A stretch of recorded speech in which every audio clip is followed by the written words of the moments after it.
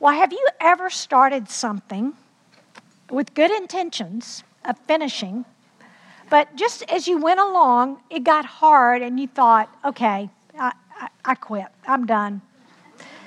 It may be a home project that you wanted to do something on your house, or it may be a new hobby you thought would be fun to start. And then as you got into it, it was just too hard. I'm done. You know, it may be even a relationship that you thought would be a great relationship, and it got hard and you thought, I can't continue with this. I shared with you years ago about my love. When I was young and fit and adventuresome, I loved climbing 14,000-foot mountains in Colorado. And I remember that first attempt. I was on staff with Campus Crusade, and a group of us decided we were going to climb Longs Peak. And we started out, took us 2 days. We spent the night at the tree line and then climbed the rest, attempted to climb the rest of the way. I got about, 30 minutes short of the summit. And it was snow-covered ice. We had ice picks. We're digging in, trying to find footing. And I got to a place right under the summit that I just said, I'm done. This is it. I quit. Y'all go ahead. I'll sit here and I'm fine. I quit. They went on and they came back. And then I regretted it, because as I heard them share about the view and just the exhilaration of finishing, I realized that I wish I had just kept going. But I didn't. But I made sure on the next 2 mountains I did. And so, but it's easy to start something, but it is hard to finish it when the going gets tough. And so in our lesson this week, the author is encouraging his readers to finish the course. Don't quit. Don't turn back. You know, remember, one of the reasons that he wrote this letter to these Jewish believers was to encourage them, don't quit this journey with Christ. Don't go back to Judaism because it's getting hard. You finish the course. You keep going. And so he addresses this in Hebrews 10. And so if you have your Bibles, and hopefully you have it open to Hebrews 10, that's where we're going to spend our time. And I am not going to talk much about the first 18 verses of chapter 10, because to be honest, we have been studying that the last 9 weeks. We pretty much know what those verses are telling us, exactly what we've been just digging over and looking at, those first 9 chapters of the book. And so he concludes this section where he's been focusing on the superiority of Christ. Yes, Jesus is a superior high priest. He is a superior sacrifice.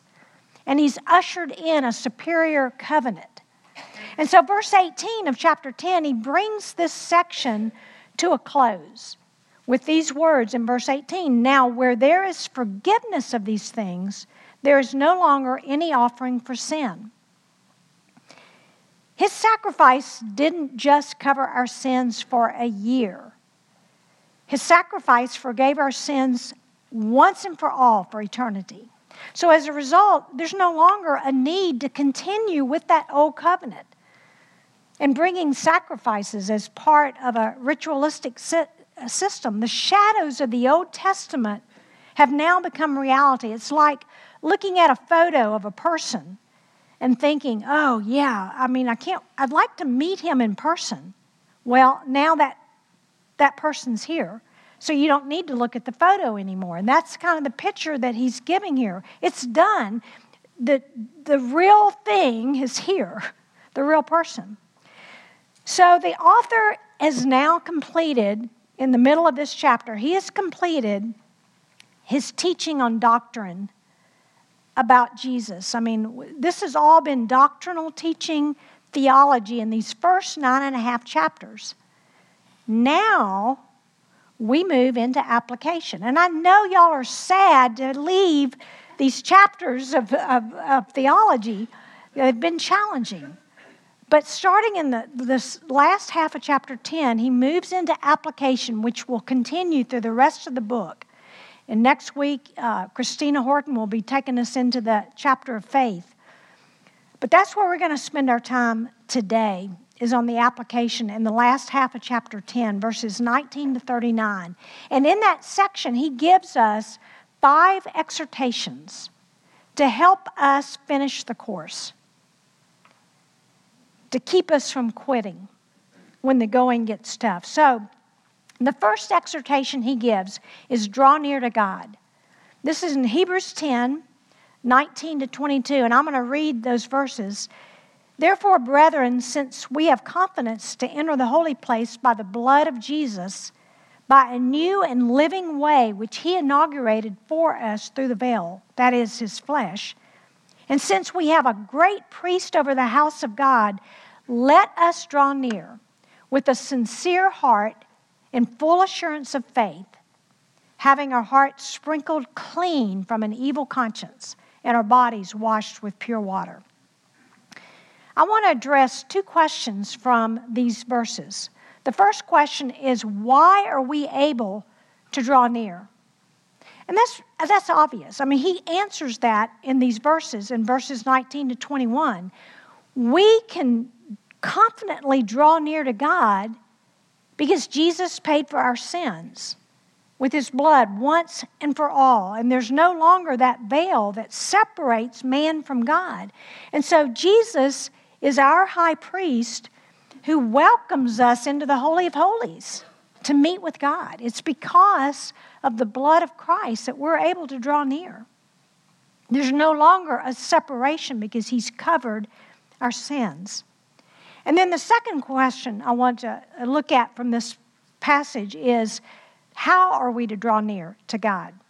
How do we approach God? Now that we have access to him, how do we approach him? Verse 22, he says, with a sincere heart, in full assurance of faith, having our hearts sprinkled clean from an evil conscience and our bodies washed with pure water. So he really gives us 4 ways to draw near to God. The first is draw near with a sincere heart. And that Greek word there for sincere means genuine, without superficiality, without hypocrisy or an ulterior motive. We should draw near and just be ourselves. Be real with God. Don't tell him everything's going great when it's not. Don't tell him that you don't have any sin to confess when you do. Come with a sincere heart. Tell him what you're struggling with. He wants you to be real when you approach him. Second, draw near with a confident heart. He says that when he says, in full assurance of faith, meaning draw near confident in the work of Christ on your behalf. You put your faith in Christ, now you come and you draw near in that full assurance of what that faith brings into your life. You're confident that God wants to meet with you face to face because of what Jesus has done, and you put your faith in what he's done. And then third, draw near with a guilt-free heart. He says, having our hearts sprinkled clean from an evil conscience. We don't need to come to him weighed down with guilt from past sins because he's covered those sins. He has paid for them. You're forgiven. Don't carry that weight of guilt with you. Even driving in this morning, a thought crossed my mind of just things in my past, things I wish that had never happened. And I thought, nope, not going there. Covered. We're moving on. Thank you, Jesus. Don't come in with the guilt of the past. Yes, mourn over your sin, but bring it to him and say, I hate that I did that, God, but thank you that you have forgiven me. I hate that I did it. I confess it, but thanks for your forgiveness. We approach him with a guilt-free heart. Fourth, approach him, draw near to him with a cleansed heart.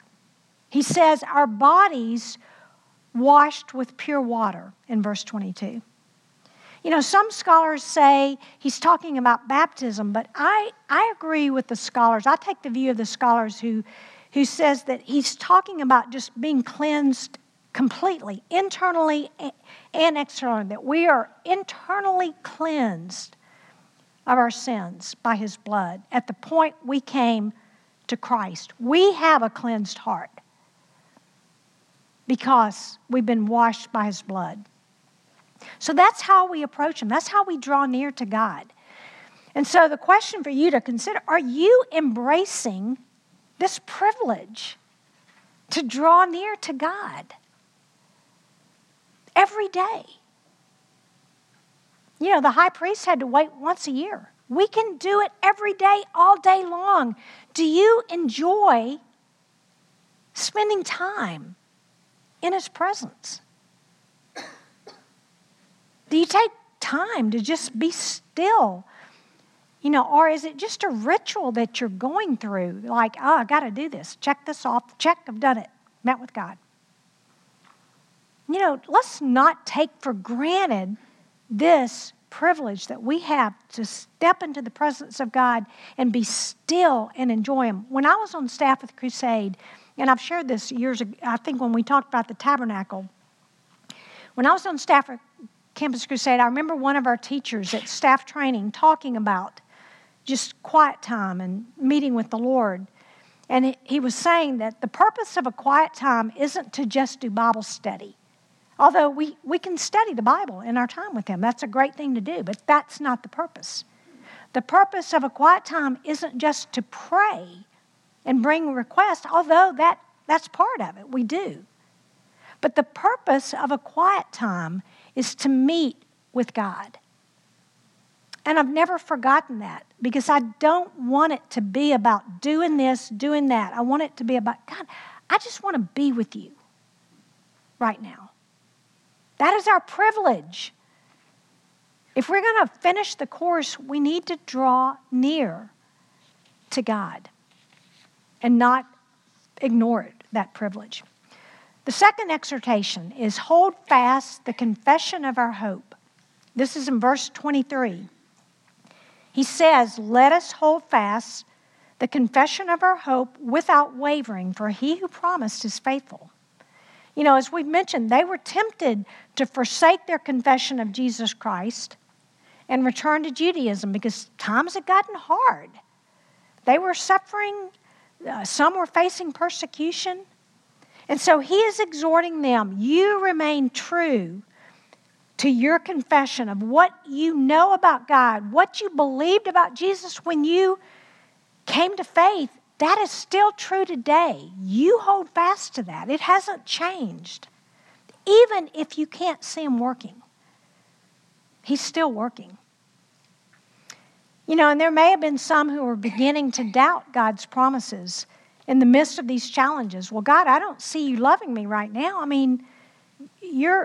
This is hard. This isn't what I thought your word was promising. And so he goes on and he reminds them that he who promised is faithful. He is working. Even when we can't see it, he's faithful to accomplish his purpose. How strong and steadfast is your faith today? Are you holding fast to the confession of your hope, of your belief in Jesus Christ? We're living in challenging days where the world is bombarding us with different thoughts.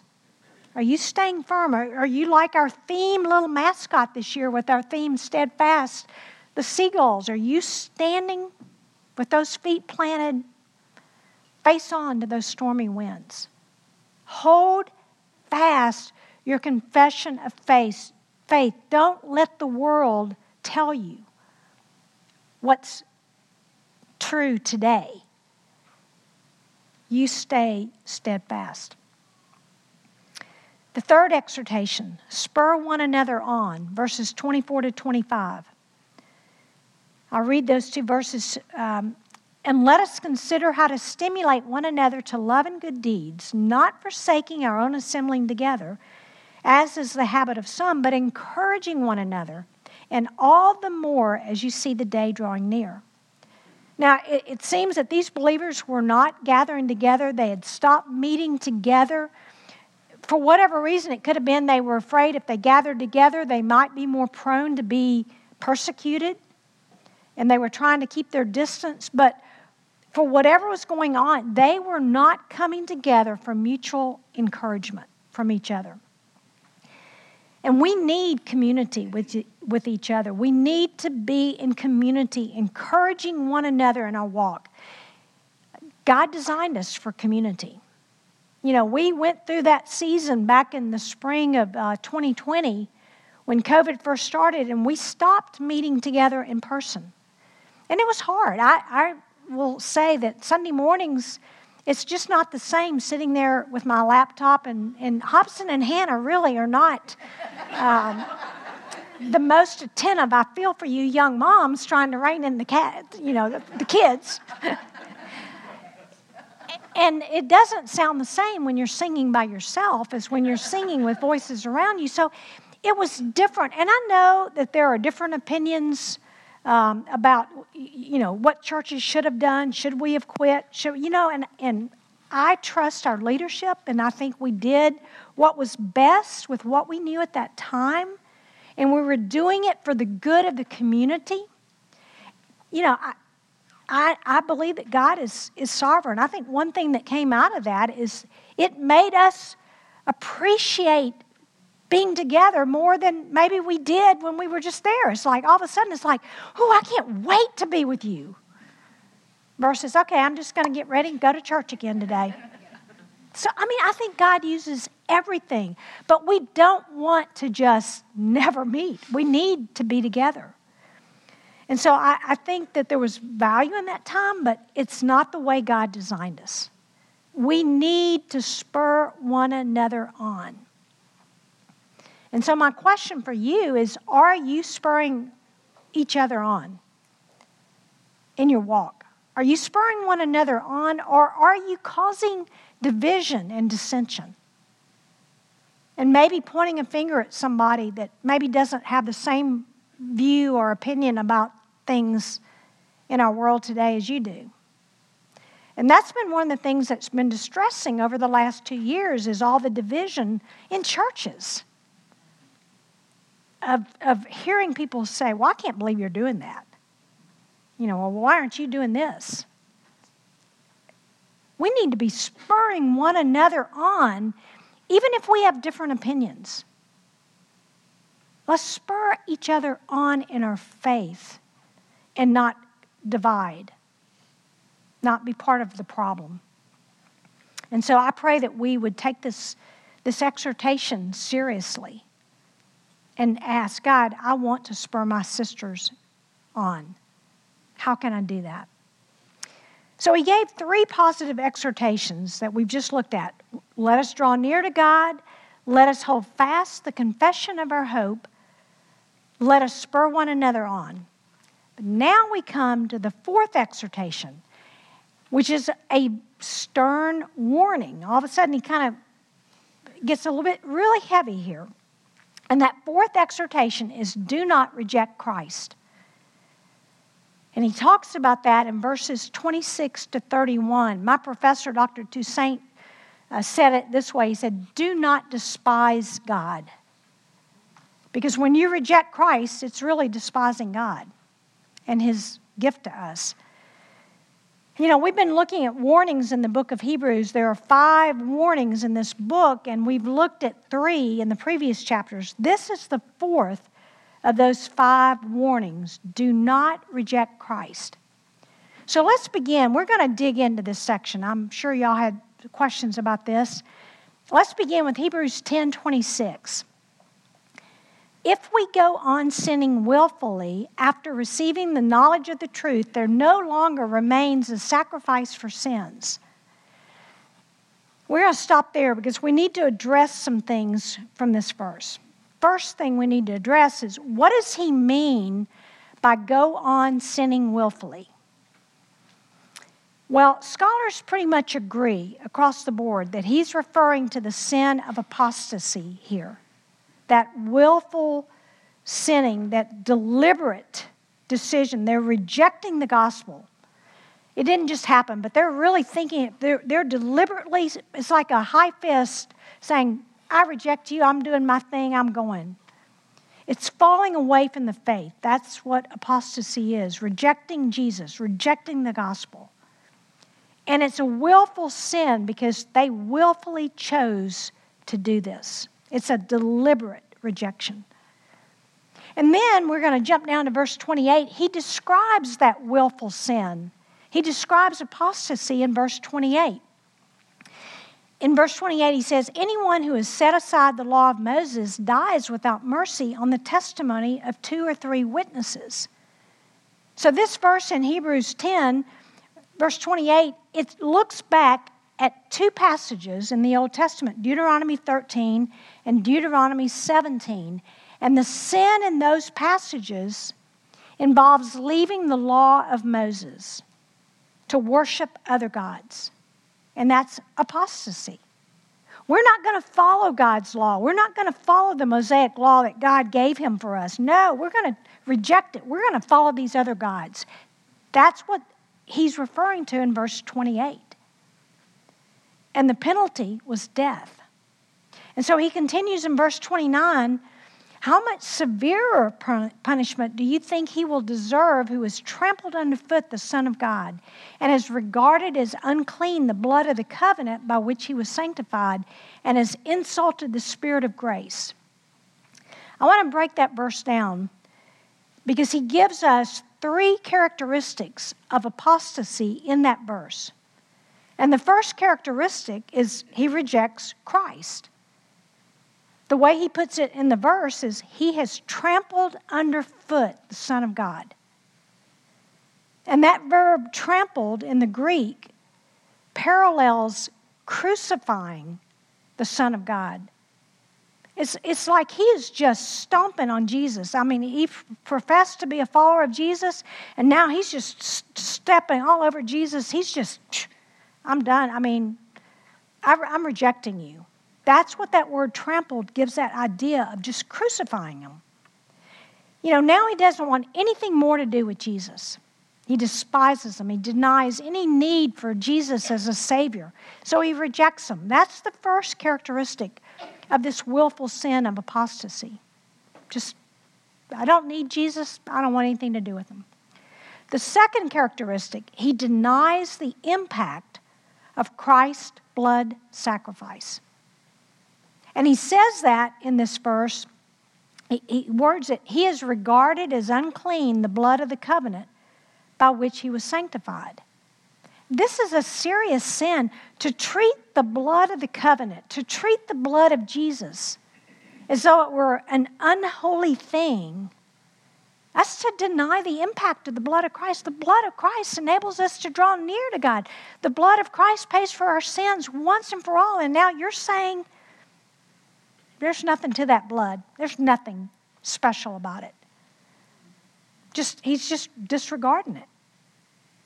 It's not enough to save us. It has no magic power. And then the third characteristic he mentions in this verse about apostasy, he blasphemes the Holy Spirit.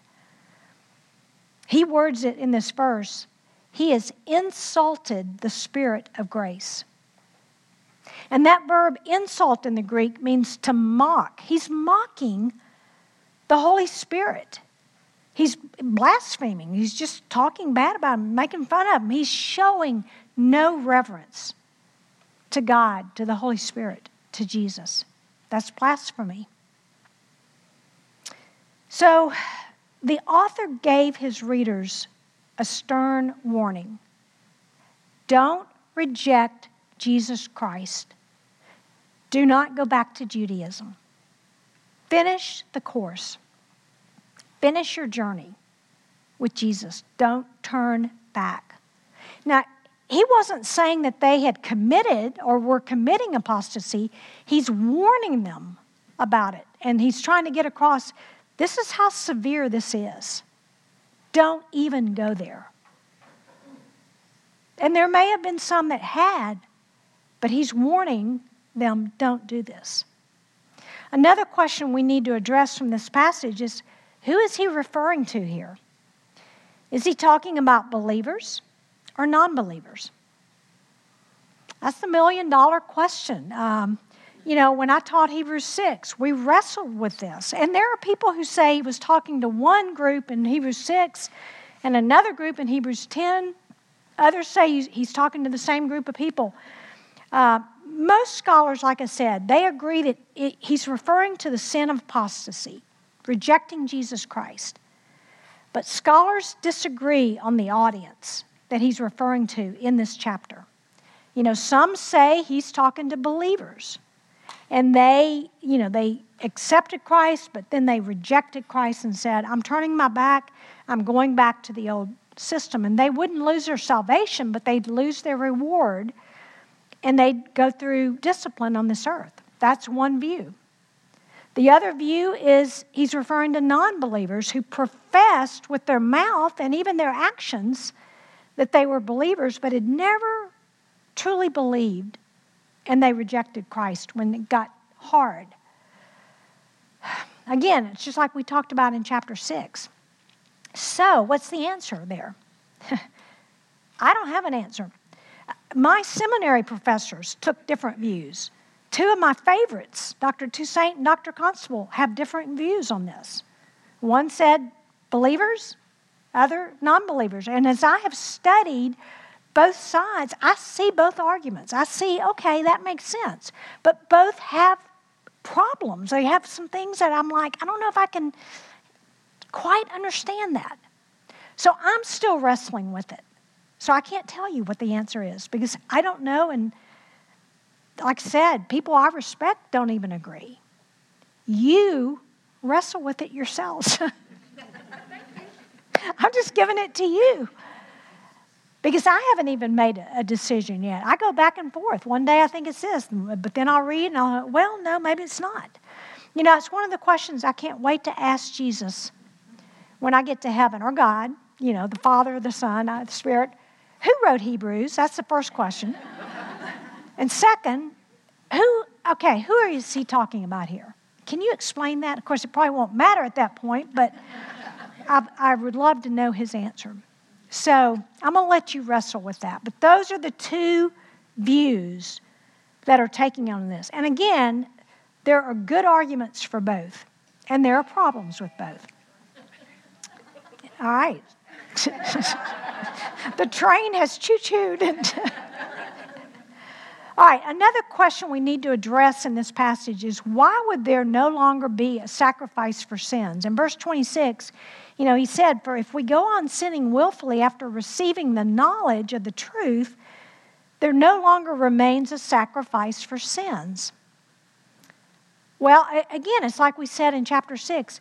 If they reject Christ and say, your blood is not enough, I'm rejecting you, there is no other place they can go for salvation.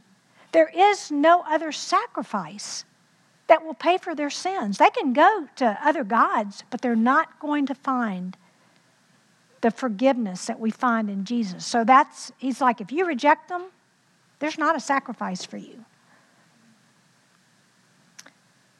If we're going to finish the course that God has for us and our course with him, we cannot reject Christ and turn away with a hardened heart.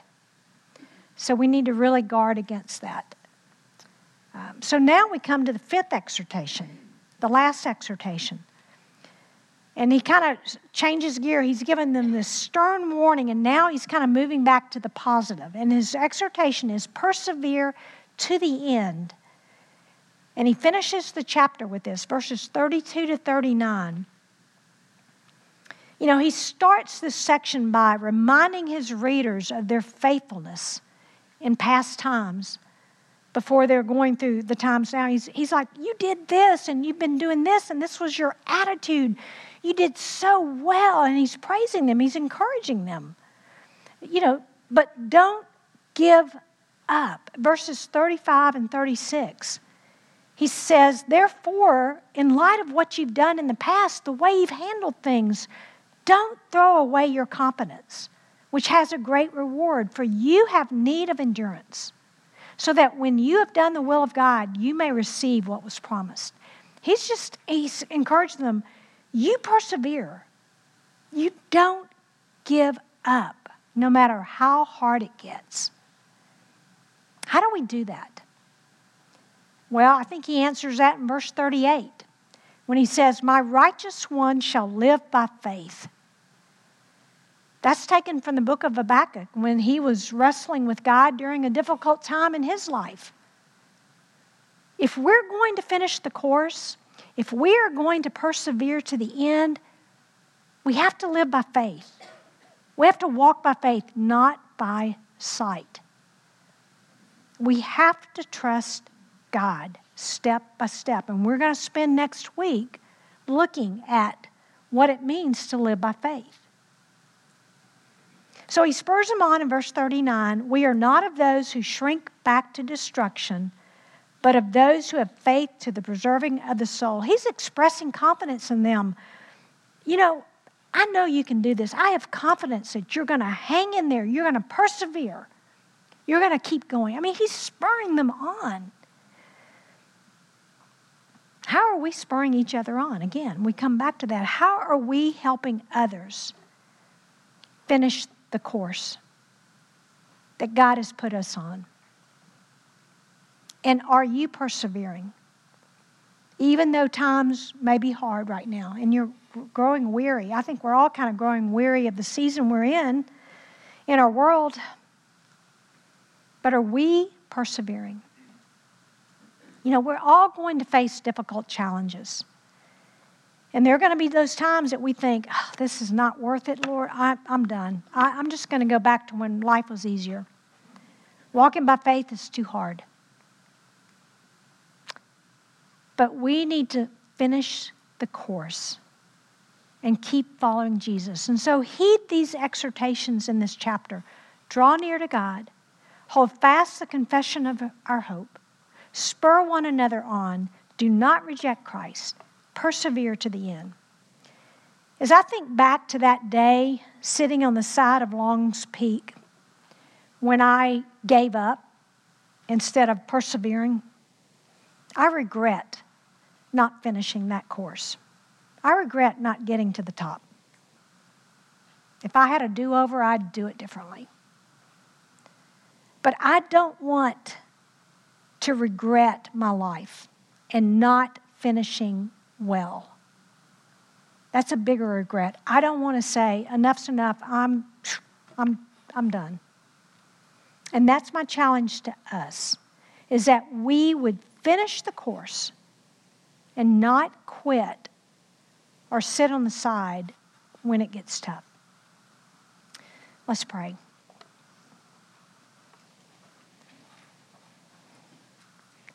Father, this is a hard passage, but there's so many lessons in this that we can take and apply. And Father, I pray that there would not be one woman in this room who stops and doesn't finish her walk with Jesus until they see him face to face. Father, you know what's ahead of us. You know what hard times we may face.